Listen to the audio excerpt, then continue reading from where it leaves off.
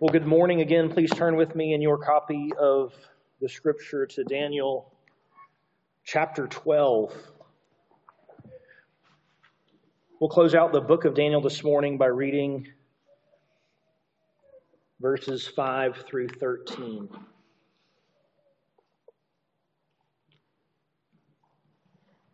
We read, "Then I, Daniel, looked, and behold, two others stood, one on this bank of the stream and one on that bank of the stream.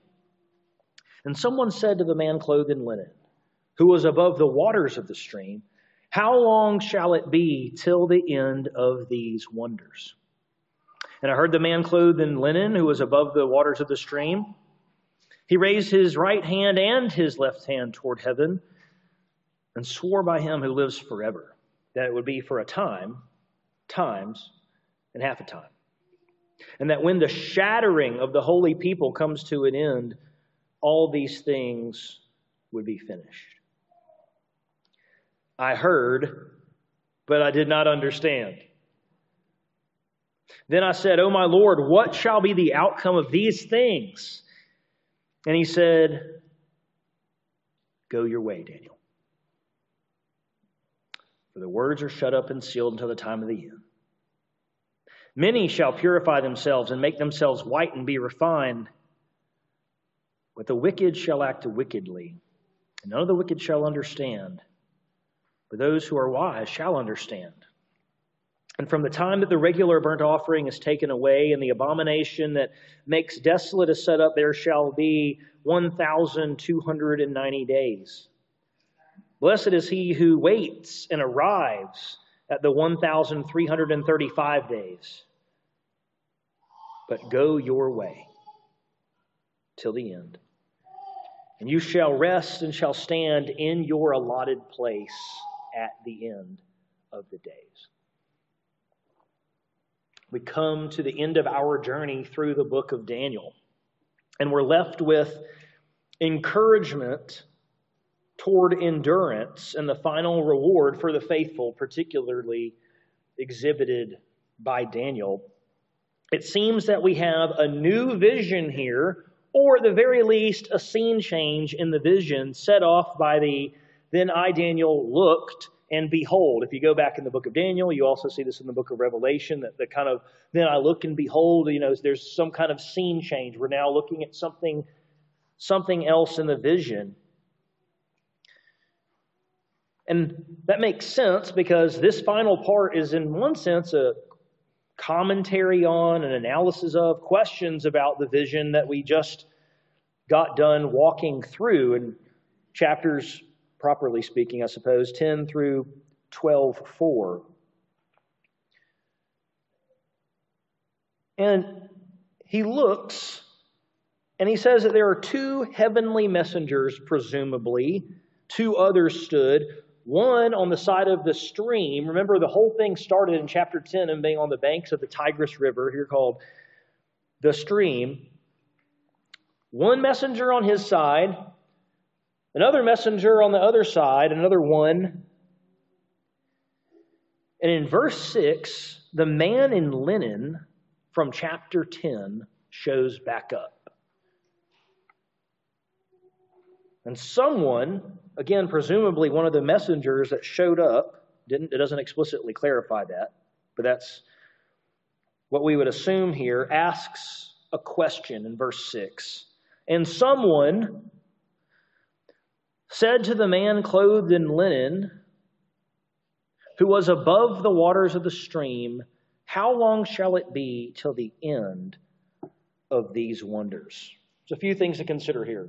First, you'll recall I suggested that this man in linen from chapter 10, particularly when you compare Ezekiel 1 and even Revelation chapter 1, and we had a picture of a theophany, that is to say, an appearance of the Lord, maybe even a Christophany, kind of more specifically, a pre-incarnate appearance of God the Son.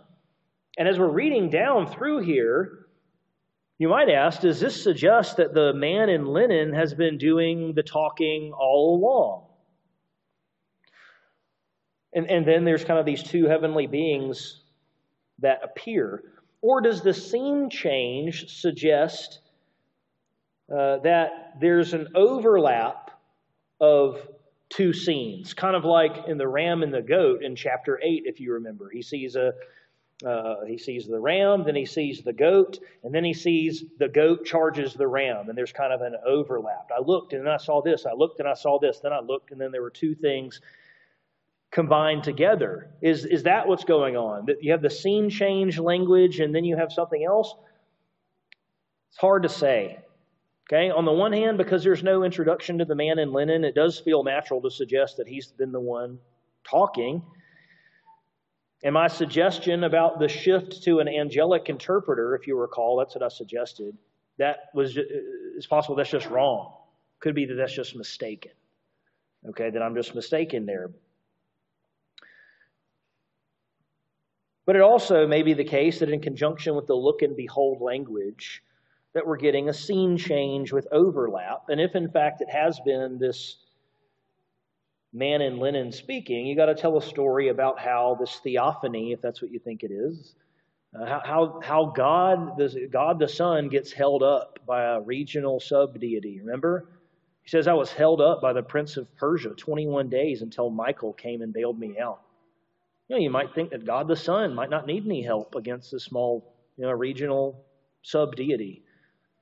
Tension either way. Thankfully, I don't think a ton hinges on it, but I did want to call your attention to it because the man in linen from chapter 10 now shows back up. So you got to say something about it. Of course, in the third option, you could say the man in linen you could solve both problems by saying the man in linen isn't an angel, or isn't the Lord at all.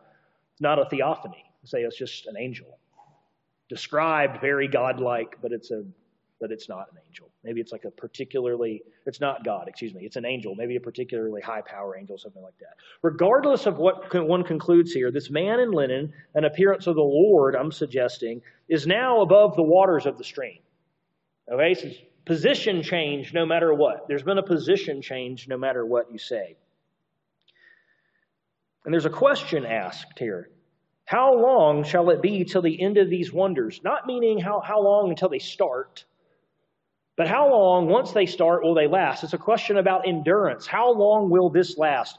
And the wonders almost certainly is a reference to the astonishing conquests and behaviors of this final end-time king of the north that we read about in chapter 11. And I think the rest of the passage will clarify that. This end time, as I've suggested, Antiochus Epiphanes, okay? And in response to the question, this man clothed in linen gives a solemn oath. And the purpose of him giving this is to provide truth with certainty.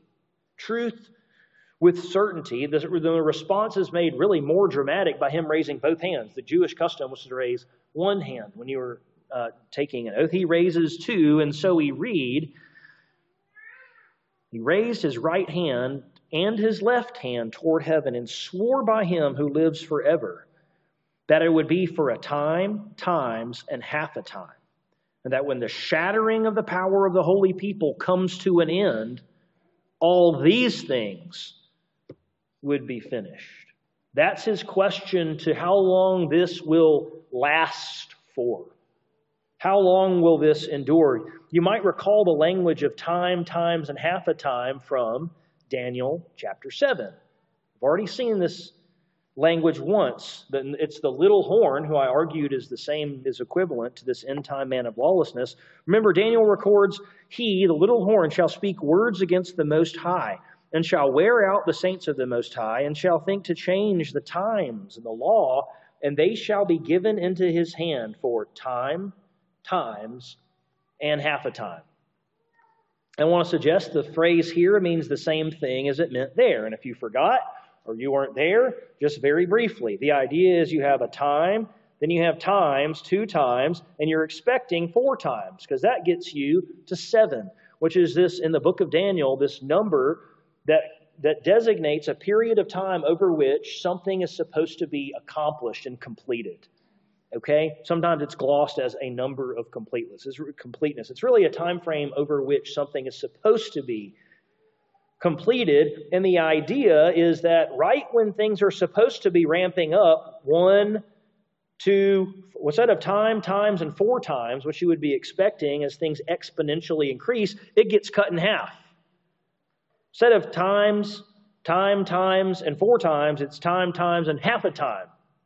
That gets you, that's 3.5. That's 7. So we're not trying to be predict days, and we're not trying to be overly literal, but we're trying to understand the symbols relative to one another. And in the book of Daniel, 7 designates this period of time over which something's to be completed. Times half a time seems to suggest this build, but instead of ramping up to the final completion, it gets cut short. That's what symbolically is being communicated. So how long will this end-time scourge last? It will be cut short right when it appears to be ramping up, right when things get the darkest, or in the language of the latter part of the verse, when the shattering of the power of the holy people comes to an end. The holy people are going to be shattered. And when that comes to an end, then these things will be finished. Then the powers of darkness and the persecution will be cut short and the saints will be given the victory. So if the times half a time thing is kind of giving you trouble, let me just give you an analogy. Let me risk a football illustration here, okay? Regrettably, the team that I pull for, the Alabama Crimson Tide, likes to keep things dramatic, oftentimes. And so what will happen is if I can't watch a game, which usually I tell people I'm busy, they schedule something on Saturday during 2:30 or so, I'm not available. But sometimes I'll have to get updates. My dad is just incessantly texting what's going on, and the Tide will drop behind. You're like, they'll pull it out. But then they drop a little further behind. And then they're behind in the third quarter. And then the fourth quarter, they pull it out. Sometimes, multiple times I've watched it on like the last play. Right when you think, oh no, this couldn't get worse for the Tide, blocked punt. Oh, this couldn't get worse, another interception. And in the fourth quarter, something happens that no one can explain, and the team actually plays football. And all of a sudden, they win. That's kind of the feeling here. There is this, how much worse could it get? Time. Oh wait, they're going to go all the way to the completed end. They're going to, when the fourth quarter goes to 0, they're going to be winning. And the idea is, no. It will build, and you'll think, no. And the saints will be given the victory. Hail Mary on the last play. It's a cross-denominational reference there, okay? Some of you picked up on that. How about that? Okay. And so now Daniel, who's doing holy eavesdropping again here, he's listening in. He hears this question, and he confesses something that strikes us both as remarkable and expected at the same time. So he hears this without the benefit of my football illustration, of course. He says, I heard, but I did not understand. Can you relate to that? It's like, yeah, I can. It's like your sermons on this book. He hears the words coming out of this person's mouth, but he doesn't understand them. And again, with the boldness of his prayer in chapter 9, what does he do? He decides he'll keep asking. That's what he does. Second half, verse 8. I heard but I don't understand. Then I said, oh my Lord, what shall be the outcome of these things? I mean, goodness gracious, he just talked about the shattering of the holy people.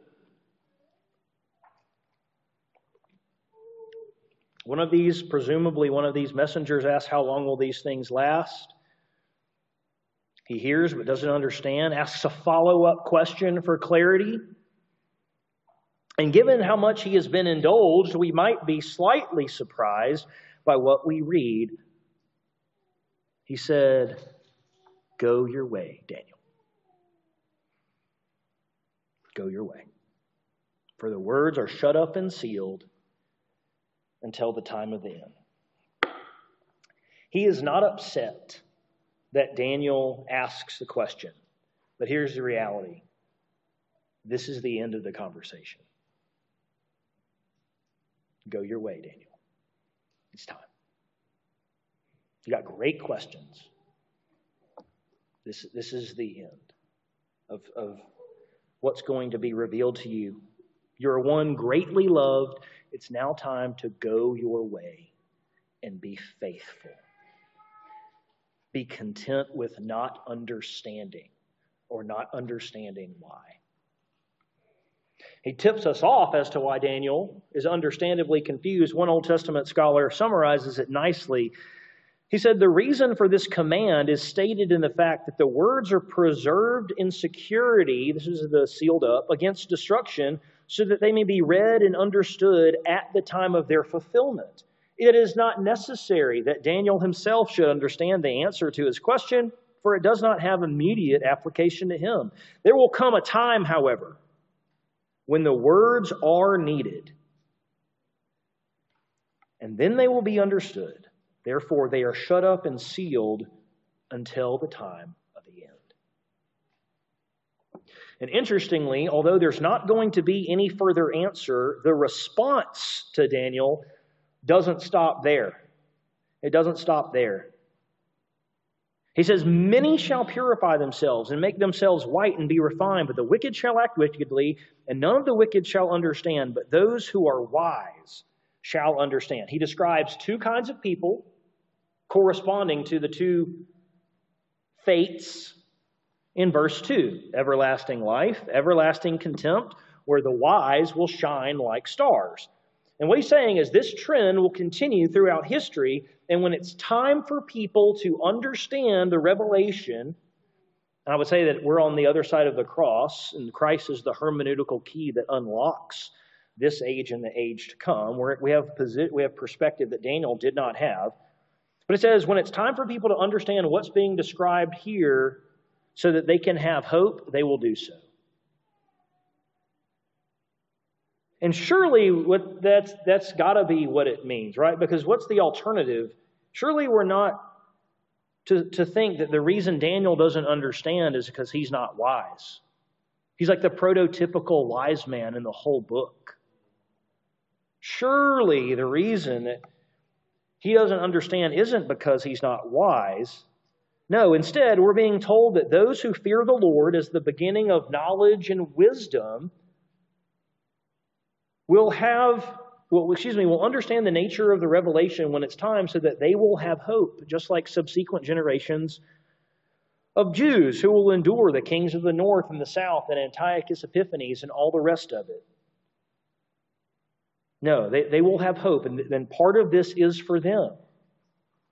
And so go your way, Daniel. Go your way. And in verses 10 through 12, the response, not to be confused with an answer, continues. He says, and from the time that the regular burnt offering is taken away and the abomination that makes desolate is set up, there shall be 1,290 days. Blessed is he who waits and arrives at the 1,335 days. Now, there is an interpretive decision that has to be made here. And here's what it is. Is this a reference to the final scourge of history that we just read about, this end-time Antiochus, or is it a reference back to chapter 11's Antiochus Epiphanes that got 14 verses in that one chapter? On the one hand, all the questions and interaction thus far are about this final scourge of history. But there's very good reason to think that the man clothed in linen, in what amounts to a very Jesus-like response, by the way, he gives a reply that does not directly relate to Daniel's question. It's what he needs to hear, but it's not the answer he was looking for about the outcome of the shattering of God's people. Let me give you a couple of reasons for thinking that. This is not sleight of hand here. So I'm about to justify why I think that this is going back to historical Antiochus Epiphanes instead of continuing on talking about the end of all things. First, the language is identical to how Antiochus Epiphanes is described and what he does. Verse 31 of chapter 11, forces from him shall appear and profane the temple and fortress, and shall take away the regular burnt offering, and they shall set up the abomination that makes desolate.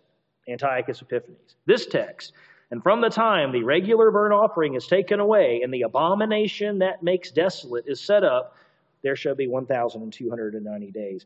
Second, the time frame given for the end of these wonders has already been given in terms of duration, in terms of how it will last at least. Times, and half a time. And so here, a particular number of days is given, which I'll talk about in just a second. But if we're interpreting the symbols relative to one another, we're getting a different description here. We're in the same chapter, two things described symbolically two different ways. We're getting a description of something else. It also mentions the regular burnt offering. Fits great with Antiochus Epiphanes. Not so great after the destruction of the temple, where there is no temple and there is no regular burnt offering, because Christ has already been the offering. And then finally, Daniel was just told he wasn't getting an answer about the outcome of these things. Do we get here and think the man in linen goes, just kidding? Actually, I am going to tell you. I mean, this seems something like an outcome. It seems something like, there will be 1,290 days until the sacrifices are reinstituted, and folks who make it to the 1335, those folks are going to be blessed. I mean, that sounds something like an answer that the man in linen just told Daniel he wasn't going to give him. Something like that.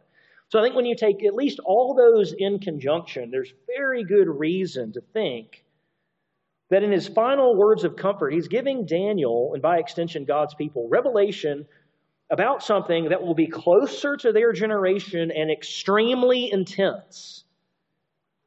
And so instead of giving an answer in a very Jesus-like way, he gives this response. He gives this definite response. Now, everyone's wondering, what are we supposed to do with the 1290 days and the 1335? Just give me 1 second. I'll tell you. Doing the math quickly, remember, Jewish year, 360 days, not 365 days. 3.5 years, remember 3.5 from a second ago? 3.5 years is 1,260 days. 1,290 days is 1 month more. So you get 360 by 12 30-day months in Jewish calendar. Okay. 1 month longer. And then the 1335 days, 45 days past that. Now, people have tried to line up these days, like exact number of days, like from when the temple was dedicated to Zeus. No, from when the burnt offering was taken away to the death of Antiochus Epiphanes. No, to when they were reinstituted, and it was 12. You could probably, if you've been following along here, okay, I'm not impressed by any of those efforts, and none of them line up historically. All of them are like, whoa, that's a huge stretch to be, this is the exact day that this happened, and that's what this is talking about. It's very difficult. When you read the folks who really have dug into the history here, it's extremely difficult to have any justification for thinking this refers to, this is the exact day that this happened, and then 1,290 days after this happened. Instead, we're getting symbol. That's exactly what we've gotten as symbol. This is the point of symbolism. Let me give you another illustration. Some of you know Vicky Yo and Martha Menezes who were raised on power anthems and that kind of stuff. Because of who you are is a song. It's this, I don't know how to describe it except like a power anthem. It's awesome.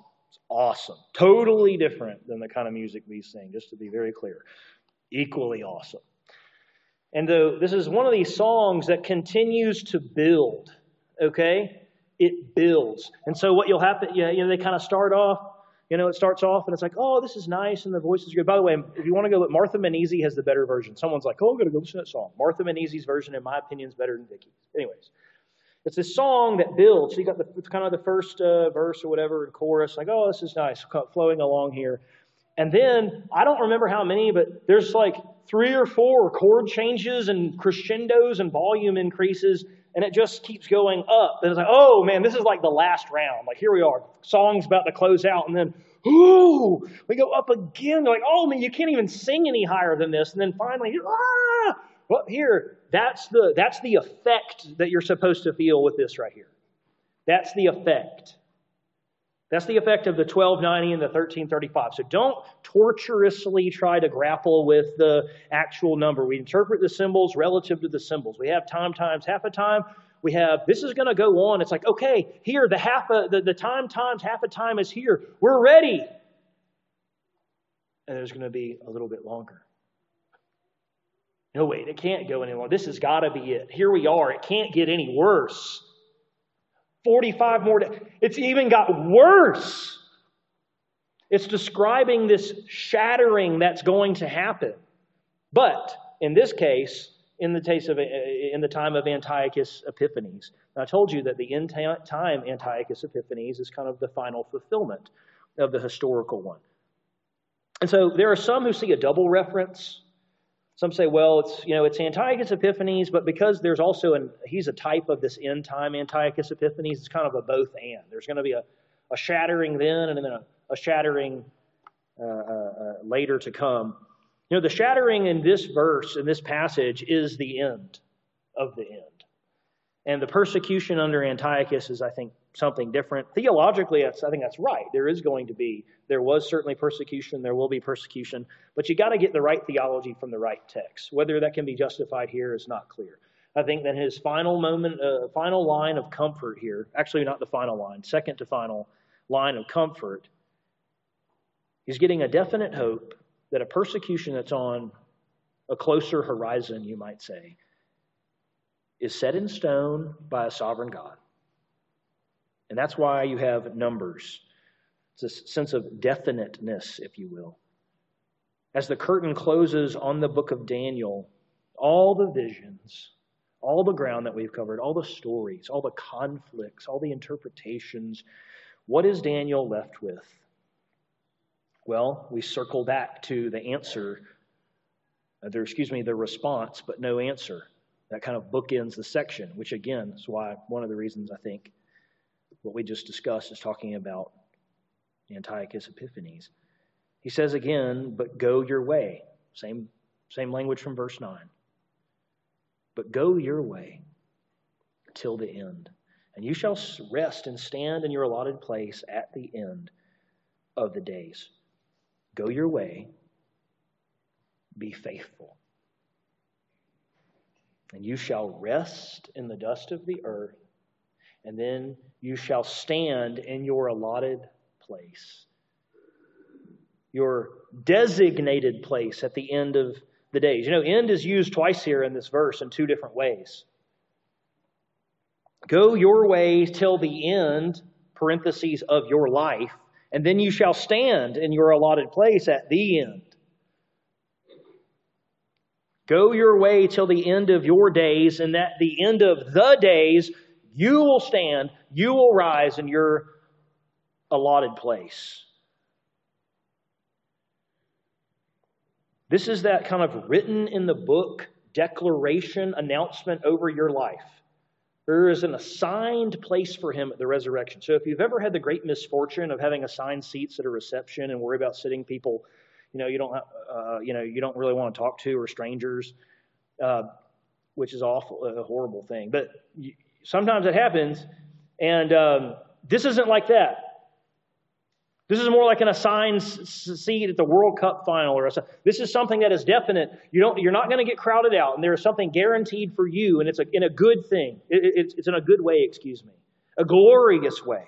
You aren't sitting around wondering. I mean, just imagine. Not all of us. I'm not going to pretend that everyone can appropriate this verse to themselves, because this is spoken to Daniel. It zooms in on the man Daniel right here.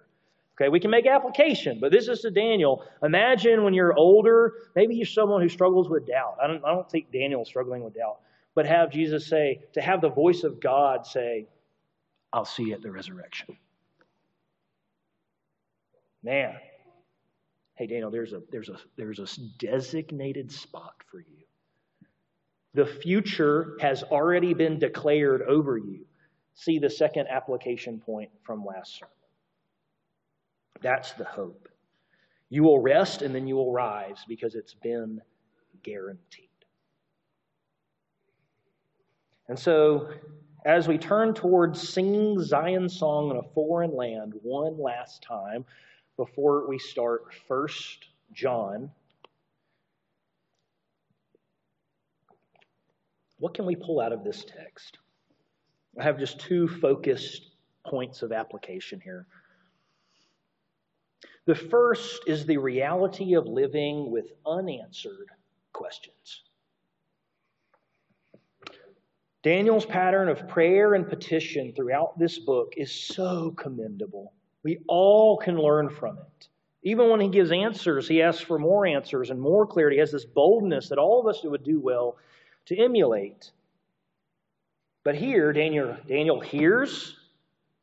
He doesn't understand. He asks for more, and he doesn't get it. What he gets instead is, it's time to go your way, Daniel.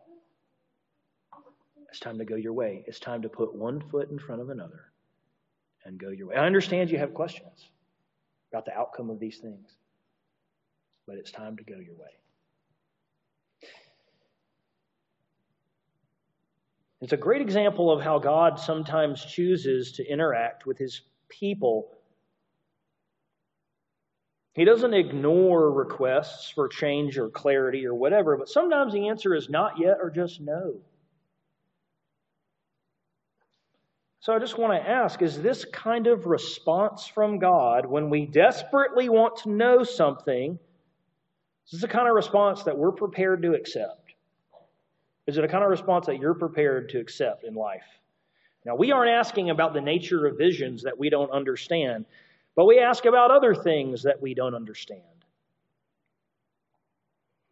Why on earth did this happen to me? Why? Why did my life, why did my marriage, my kids, my career turn out like this? This is not how I drew it up. I've got all these health problems. Perhaps that's you. I'm in a bad marriage. It seems interminably bad. My adult children, things they didn't turn out like I wanted them to, or that even like the Lord would have them turned out. This career I'm now stuck in. Why?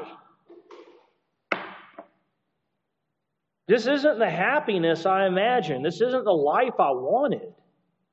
Like, this isn't it, you might say. Why?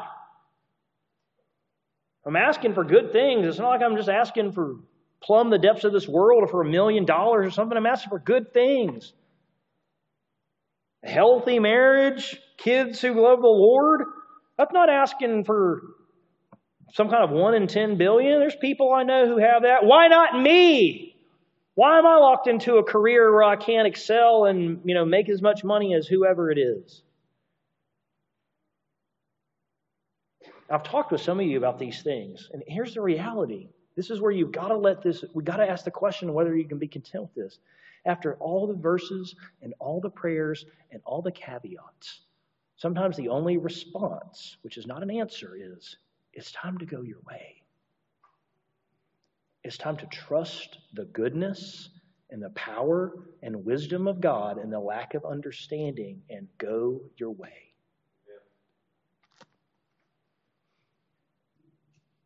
Go your way in the hope of the resurrection.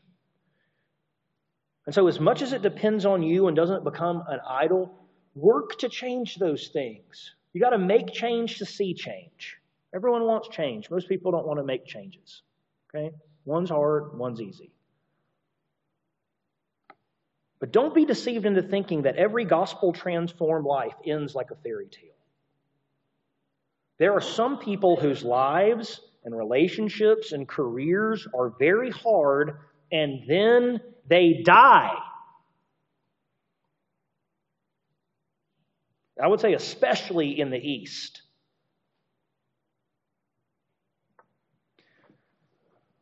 The hope is not that God is working all things out for the pleasure or fun of delight for those who love Him in this age. If God is working all things out for my delight and my pleasure, okay, and yours, He's doing a really bad job, frankly. That's not the promise, though.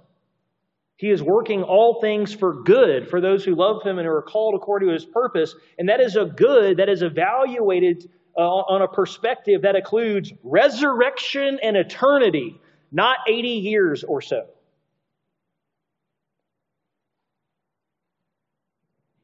So who needs to hear this? Who needs to hear this? Just take one more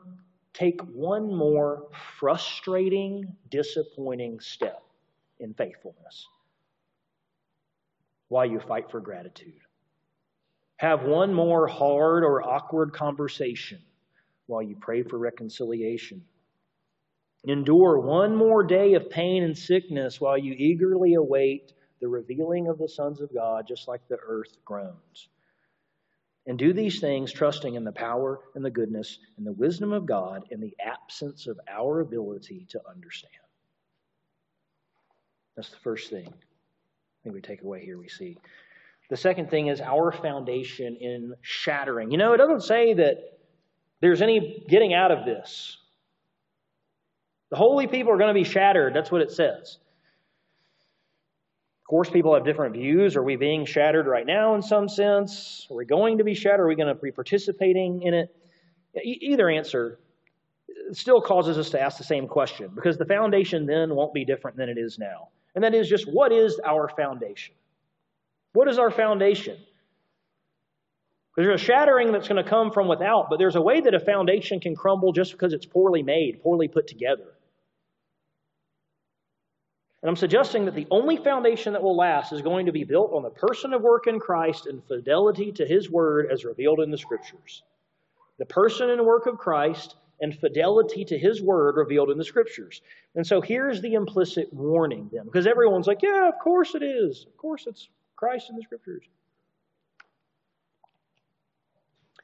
The warning is this: if we are uniting around anything else, then we are uniting around something that doesn't require the resurrection of Jesus, the Holy Spirit, or the inspired Scriptures. If we are uniting around supporting or opposing a certain social movement, that will not be a foundation prepared for shattering. Uniting around, supporting, or opposing whatever political candidate, policy, legislation will not be a foundation prepared for shattering. There are many good things that we should be for and many very bad things that we should be against. But you don't need a risen Savior or inspired Scripture or Holy Spirit to advocate for social reform or political change. You can be a pro-life atheist. Then they are pro-life atheists. You can be a conservative Muslim. You can oppose racism and hate the church. Because there's a lot of good and a lot of evil, a lot of foolishness and a lot of wisdom, there is a lot to support and a lot to oppose. But that can't be the foundation. We can't be a people glued together by the things we support and oppose in and of themselves. Those should be symptomatic of the foundation that actually gives us unity. It has to flow out of it, not just theologically, but practically. So here's kind of to put it really candidly. There are many Christians who feel more solidarity with a kind agnostic than a gruff Christian. And that person is standing on the wrong foundation. It is not a foundation that's prepared for what's coming. What that is within the church a social version of Elmer's glue. And that's the kind of unity it creates. You know all it takes for something to pull that kind of unity and foundation apart? The next issue that you disagree on with somebody. Everyone saw this. And so let's just take the big three. It's like the unholy social trinity. We got racial justice, meaning it all happened at the same time back in the day, a couple of years ago, right? So do you agree with me on racial justice, whatever, however you understand that, whatever the implications are? Yes, okay, here we go. All right. Oh, you agree with me about whatever's going on politically in this polarizing election? Oh, great. Do you agree with me about COVID-19 or this and that? No. Oh, I thought we were together. I could go with you this far. Sorry. I have to just disagree, and nod approvingly when we see each other.